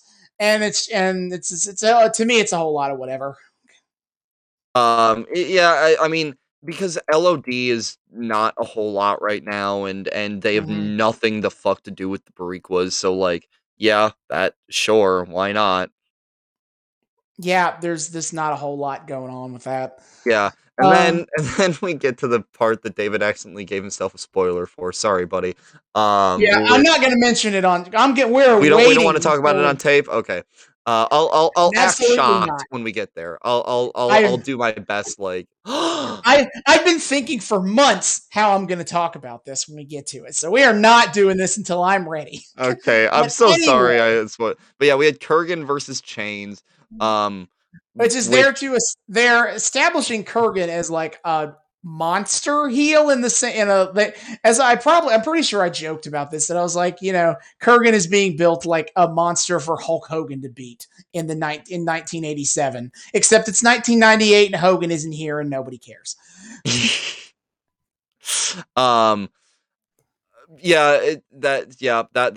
was about it. And Kurgan wins and drags Chains off by the face. Now he uses the dreaded claw hold, where you just like palm your opponent, the other guy's face with your giant claw, and then just squeeze until they give up. I will give him points for like a unique looking thing. Like most people don't go for the whole like crazy hands sort of vibe. I can kind of get down with that. Yeah, and then he drags him face first. Yeah, no, again, not a whole lot to talk about. It just kind of happened. Jeff Jarrett beat Aguila. That's just there to just continue to establish Jeff Jarrett with his new manager, a Confederate plantation owner who managed to still exist in 1998, Tennessee Lee. Oh, Jesus. Because it is what it is. Like Tennessee Lee and in WCW when he's playing Colonel Robert Parker is literally just doing like a parody of like what is a stereotypical like plantation owner in the South is like. What does that sound like? That's Tennessee Lee. I'll say. Yep. Yeah, and he's shacking up with Jarrett, who's coming to the ring on a literal horse, and he's got neon all over his gear. Jarrett's got a weird propensity for like dressing really bizarre. Like he doesn't strike me as the type who should be dressing weird, yet he continues to do so. Mm-hmm. Like yeah, I agree. There's just something about his vibe. It doesn't feel like the eccentric costume vibe, especially for the Attitude Era. Like, of all the people to put in like all of those weird fucking colors, why are we doing Jeff Jarrett of all people?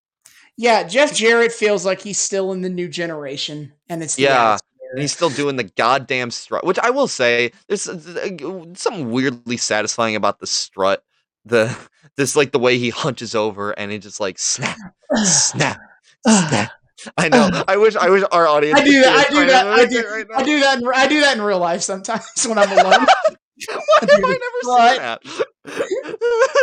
Because I'm doing it alone. No one is ever going to see me do the strut. Lame. But yeah, it's just more. I mean, Jeff Jarrett's talented enough, but it's just getting tired. It's just getting really tiring for me to be like, "Yep, that's Jeff Jarrett. He's a pretty talented wrestler. Shame, nothing he does ever really seems to fucking matter." Like we keep running into like Jeff Jarrett just kind of existing on these incidentally. He feels so incidental, which is so bizarre. Yeah, I don't know. So we talked about the Ken Shamrock and Steve Blackman beating the Nation, and then we got Mark Mero. There's actually a lot to talk about here, but none of it has to do with the match. Bad. This is all bad. Yeah. Just a minute. You can explain what happened, and I'm gonna get my computer charger. Oh, fun. Okay, so we have Mark Mero having his weird like thing with his wife. They're currently not super fighting. Like Mark Mero's not making her dress up in a fucking potato sack or anything to show up to the crowd and not be leered at. She's actually dressed in something provocative, and of course everyone's going wild for it. And of course Mark Mero's being like, "Oh, they're all cheering for me and not my wife's cleavage." But he's there to fight Taka Michinoku. But then for some reason, oh god, I can't remember her name. Somebody shows up. Luna Vachon, thank you. Luna Vachon shows up, and I've never seen Luna Vachon in action before. Dear God, is she annoying? She's got this insanely like raspy voice, and she vibrates as she talks. Luna Vachon, I know. Stable. She vibrates as she talks, and like, oh, it's weird. But she annoy you to booing her. Yeah, she shows up. She shows up. And for some reason, challenges Sable to a rematch because they fought before, and it's like the first. This takes up more time, I think, than the actual like fight between Taka and and Mark. I think, but It regardless, has to because Luna takes the longest path to get to the point. she does. She's just kind of going off, and then long story short is basically like, yeah, I want to do a ball gown fight with you, Sable. And you know, she's of course being like, I'm gonna let the person left with the most amount of clothes wins, and of course Mark Yes. Marrow's like flipping his shit. He's like, God damn it, no, don't undress my wife more. No, the conceit of an evening gown match, and I hate to tell you this, David, but they're gonna make several spin-offs of the same idea here of this type of match. But it is a late 90s into the 2000s classic where the goal of the match is that both women are going to be in an evening gown. And the winner of the match is the one who rips off her opponent's dress, leaving her in her underwear. That's how you win. And the whole audience was like, oh no, I would hate that. I know, like, it is like Luna tries to play this off as an embarrassment to Sable that she calls back to a prior incident of her ripping Sable's dress, and she tries to play this off of like Sable's gonna be left in her bra and panties in front of the whole world, and it's gonna be so embarrassing, as if I don't know that is absolutely not going to be embarrassing because the entire audience is going to cheer. Yeah, well, and the entire point of Sable's character recently has been like, God damn it, my stupid, weird, jealous husband let me show my boobs on TV. So this feels like it's just kind of playing right into her hand. You know, it'd be really great if this ended up being kind of like this like ultimate girl boss twist where they were actually like teaming up just to like dunk on Mark Marrow. That'd be a ton of fun. That'd be fun. It's a shame it probably won't go there. No, it's probably not did. remotely what's happening here. No, and unfortunately. Of course, Mark Marrow is. Yeah, you're right. He's begging. He's yelling at his wife to not accept the challenge. Okay, look, I know we've touched on before how one note Mark Marrow is. He got to be a little two note tonight by also just kind of being an oblivious egotist the whole time, on top of being like jealous of his wife. But he's also like really one noted his acting, like the entire time, like that Luna Vachon is proposing this, and the entire time that Sable's like, yeah, you're fucking on. He's just doing the exact same like begging pose over and over again. Like it's just the same like animation loop. 5-second animation loop repeated over the entirety of this promo. And I was like, dude, get a different move here. Jesus. Yeah, I agree. And like it's honestly the worst part about Mark Marrow is that he's not that great of an actor, which is a bit of a shame considering in WCW he was doing a Little Richard impersonation, but he apparently wasn't good at acting. But whatever. What a weird, like, Jesus Christ. People go to WCW and like come back with the weirdest shit. Like we should probably at some point touch on like mid-90s WCW because we really should. When the show was run by like it was bounced around by like between Turner executives who don't know wrestling and don't care about it. And it shows in how absolutely bizarre it gets, but that not important right now. Yeah, no, it's just so funny that like these are the kinds of people that like they pumped back into WWE. But anyway, but yeah, so that's a whole thing, and so you know, Luna Vachon and Sable are gonna do a ball gown match, and somebody's gonna end up in their underwear. Oh no, everybody's so much dreading this. I mean, I actually am dreading this. God damn, I hate how like 90s and early aughts WWF treated its ladies. Oh yeah, God. And they'll do this in so many other forms, like a bra and panties match. Same thing, but without the fancy dresses. Or you know what I want? Or a pillow fight match, or a couple of mud wrestling matches. You know what I want? I want a drag evening gown match. I want two dudes facing off in an evening gown match. Where's my where's my I don't know who would be two great dudes to stuff into that. We should have given Cena and Punk an evening gown match. I would have died for that shit. The sad thing is, there was once two dudes in an evening gown match. They did it. Future spoilers for the Vince McMahon character. He's going to acquire two stooges, Pat Patterson and Gerald Briscoe. You know, when Vince McMahon runs out, when like the gaggle of people show up, they're usually there, and they're going to be featured as like the number one and number two yes men to Vince McMahon, who, as an excuse for guys like Steve Austin to beat them up if they can't beat up Stone Cold tonight, they can't beat up Vince, and they have an evening gown match with each other. Austin, please tell me we're going to watch that at some point. It is an evening gown match between two men in their mid to late 60s. Yes! I need this in my life. I am legitimately, insanely, happily surprised that WWE actually did something like that. I was like, no way in hell they would ever go there. Oh my God, does that make me happy? We might have to save that for a future time. Yeah. WWE also likes to do the tuxedo match, which is the guys' version of the bra and panties match, except it is played for a lot more of like humiliation when they get stripped down to their underwear. Well, of course it is. Of course it is. Who likes seeing buff dudes in their underwear? Not our audience. No, that's not the whole fucking reason we run this show. Oh no, the real wrestlers don't get to do that. They have more self-respect than that. They like have tuxedo matches between like announcers and managers. Are you telling me Vince McMahon hasn't had the good sense to put what's effectively a male stripper routine on his show at some point? You know how much viewership that would pull in? Potentially all the viewership, and also no, they have not. He has not. They have never done a tuxedo match with wrestlers who are like important. God damn it! Oh no.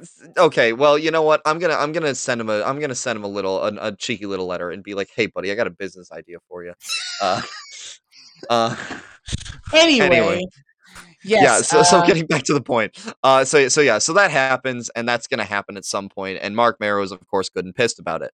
And then he goes to fight Taka Michinoku, and I'm all happy because hell yeah. And then it's all like 3 moves. I love me some Taka, and he just immediately starts clowning on Mark Marrow, and I'm like, hell yeah, go Taka. But then the tides get turned for some reason, and Mark Marrow kicks Taka in the dick. And that is what leads him to being able to set up for the win. Yeah, he wins Taka, and that's it. He gets an impossibly easy win on Taka Michinoku. Like, there's no way this guy should have been down by this. It just doesn't work. Taka Michinoku is a champion. The light heavyweight champion. Gonna remind you of that, but nobody cares. So he loses in 90 seconds to Mark Marrow. Yeah, who previously loses to guys like Tom Brandi.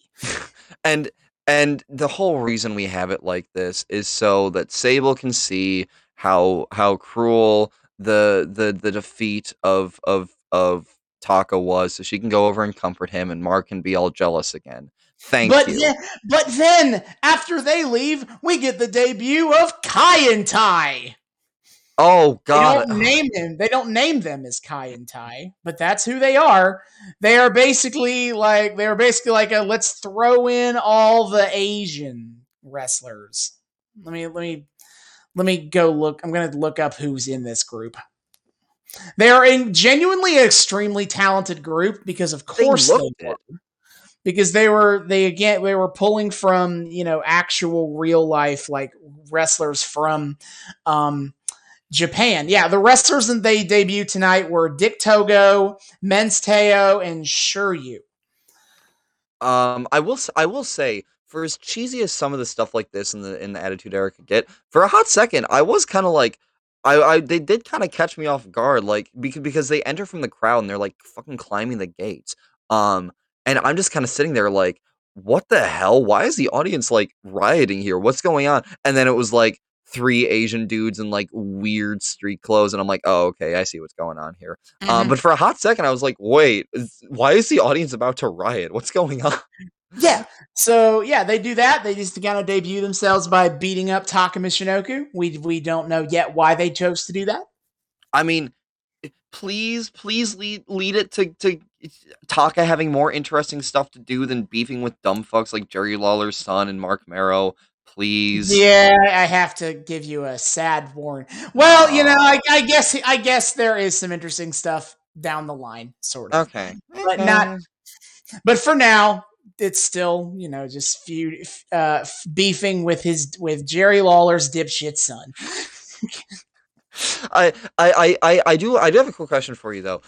You had mentioned when Kai and Tai popped out of the audience, you had said something about they were the ones that arrested Austin. Was that you being facetious, or were they actually like double cast as the police officers this episode? I was you asked, I was making a joke because the commentary was like, "Where's security?" And I was like, they arrested Austin, they're gone. Oh yeah, no, they did their one job tonight. They can't stop anything else. They did one security. That's their quota, so they got to go home. Yeah, they're out of here. Yeah, one whole security. I also want to point out, like, I've been trying recently, like, as you've mentioned in, you know, some previous episodes about like the effectiveness of commentary and some of the stuff that goes on commentary. I've been trying to pay more attention to like. Oh no, David, no. It's happening. Got David back. You were saying about commentary. Yeah, okay. So I've been trying to. I mean, it wasn't that important a point or anything. I was saying though, like I've been trying to like pay more attention to commentary recently because you made some comments in recent episodes about like the effectiveness of commentary and some of the stuff they say on it. So I've been trying to like keep a bit more of an ear out for some of the stuff they say on it. But it this I admittedly didn't get much from it, but oh boy, did I catch some really dumb Lawler lines. No, well, I don't think JR was particularly profound, but Jerry Lawler is real stupid. He had some comment about sex on TV. I think that was during the Mark Marrow thing. Yeah, I got mad at that one because I guess we should explain the sex on TV thing because I remember what that was about. Is the debuting video of Val Venus. Oh, God. Yeah, Val Venus is a porn star. That's it. That's the joke. And they don't really play that joke. But it's not really play it for a joke. Even though it reads like a joke. It reads so dumb over the top and not remotely seductive. But here we are. I guess Vince Russo is like just does not understand how like sex works. You know, there's been a meme that's been going around recently. It's like a 4-panel square, and it's like up top there's like knows what sex is, doesn't know what sex is, and then on the vertical axis it's like fucks, doesn't fuck. And so that means like the top right corner is doesn't know what sex is, fucks. And I kind of don't like this meme because I'm like, what the hell does that even mean? I think Vince Russo has now finally helped me understand what this means because Vince Russo clearly does not know what sex is. But Vince Russo still fucks. It all makes sense now. Thank you, Vince, for helping me understand this meme. Yes. The Val Venus skit is exactly what you probably think it is if I just said it out loud. It's he's, you know, laying in bed, presumably naked, watching his own porno and just being like, damn, I'm good. He really only had like one thing to say when he wasn't doing his actual lines. When he has to like just like ad lib talking about his porno, all he says is like, yeah, I'm good. But you know, he's just doing a bunch of double entendres and talking about how he's coming soon and whatever. And also of course his Of course, his last name isn't spelled like the normal way you spell Venus. It's spelled like penis, but with a V. Because of course it is. Because of course it is. hmm And so, you got Lawler on commentary with the joke of sex. There's nothing wrong with sex on TV until you fall off, because you get it. He's talking about sex on a television, not sex on a TV. fuck off. Yeah, that was my shut up Lawler for the evening. So there's your obligatory. Speaking of weird promos, we also had like this weird like no reason to have it whatsoever like promo with Kane and Paul Bearer. Oh, where yes, Paul Bearer yes. just kind of like monologues for 5 minutes about blah blah blah. Yeah, he just talks about, how losing to the Undertaker was not the end, and he challenges the Undertaker to an Inferno match where the goal of the match is to set the other guy on fire. That's where Undertaker versus Kane is going. Immolation.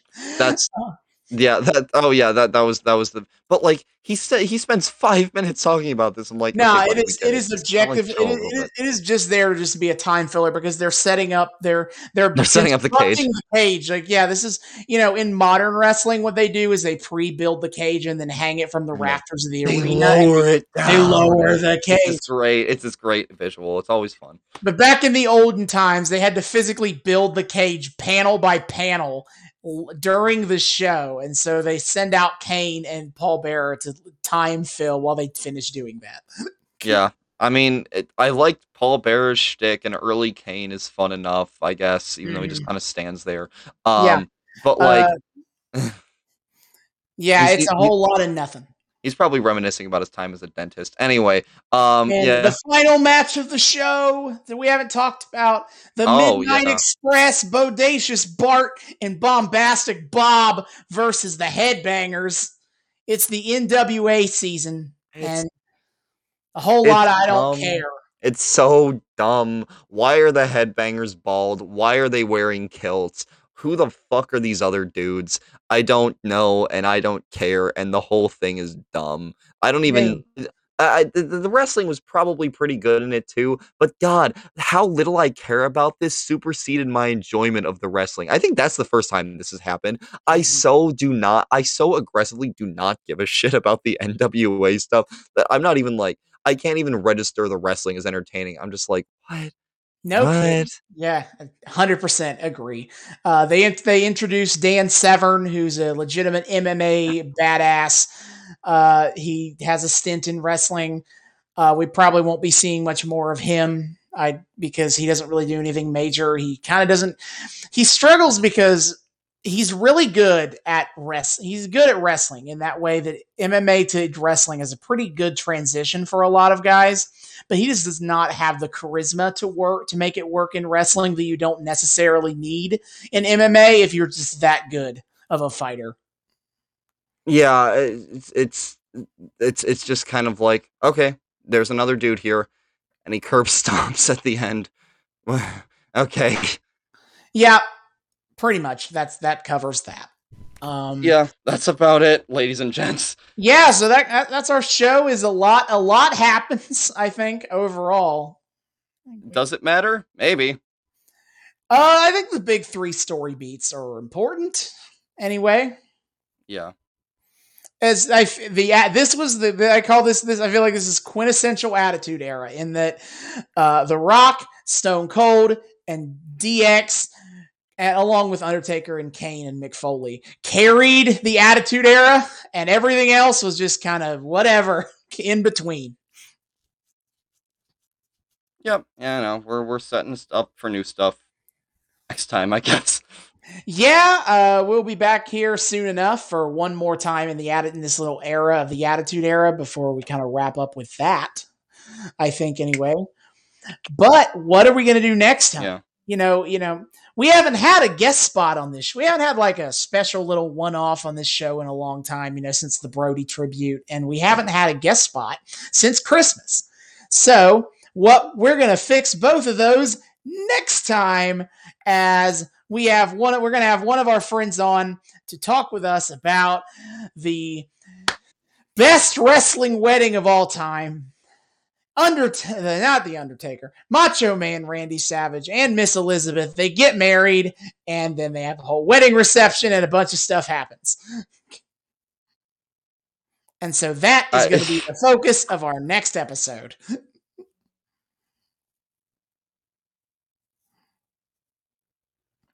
Oh God, I'm so excited. I've been waiting for this. Oh my God, yes.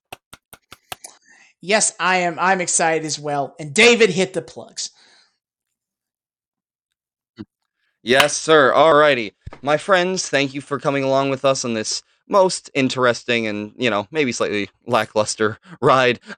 We're happy to have you with us. If this is your first time joining us, thank you ever so much for tuning into our podcast. If you would like to continue to tune in with us, there are a number of ways you can do so. Let me tell you how. First of all, we are on YouTube. You should subscribe to us, the Noobs and Knockouts podcast. It's just delightful.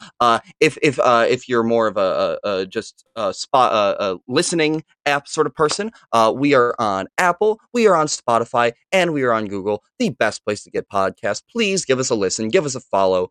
Give us some nice little engagement all over the place. Likes, dislikes, ratings, comments, what have you. Whatever you want to do to just tell the internet that these guys are all right. You can also find us on our socials. We are on Twitter at Noobs and Knox Pod. That's Noobs, letter N, Knox.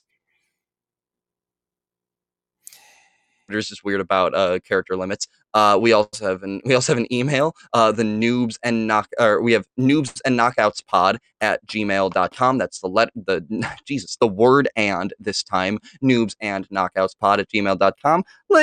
Email the show. Tell us what you think. Give us some feedback. Give some recommendations or some suggestions or requests or whatever you want to do. Come say hi to us. We love that. We love talking to you people. Yeah. And finally, come check out our Patreon. $1 a month gets you early access to videos and a shout out at the end of every episode. Of course, and on the Twitters is where you will find our announcements weekly of our new episodes. But also, I am trying out the live tweeting wrestling thing. Every Tuesday night on Impact Wrestling, I will be live tweeting. Every Wednesday night, AEW Dynamite, as well as whatever WWE or NXT pay-per-views I wish to watch. WrestleMania is coming up. That's the next big one. That's a whole thing. That's going to be 2 nights. That's April 10th and 11th.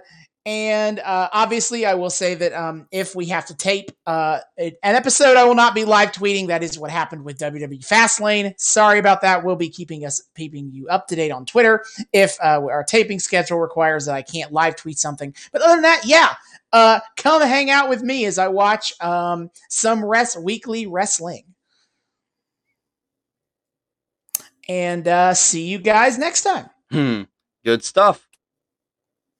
Hasta luego.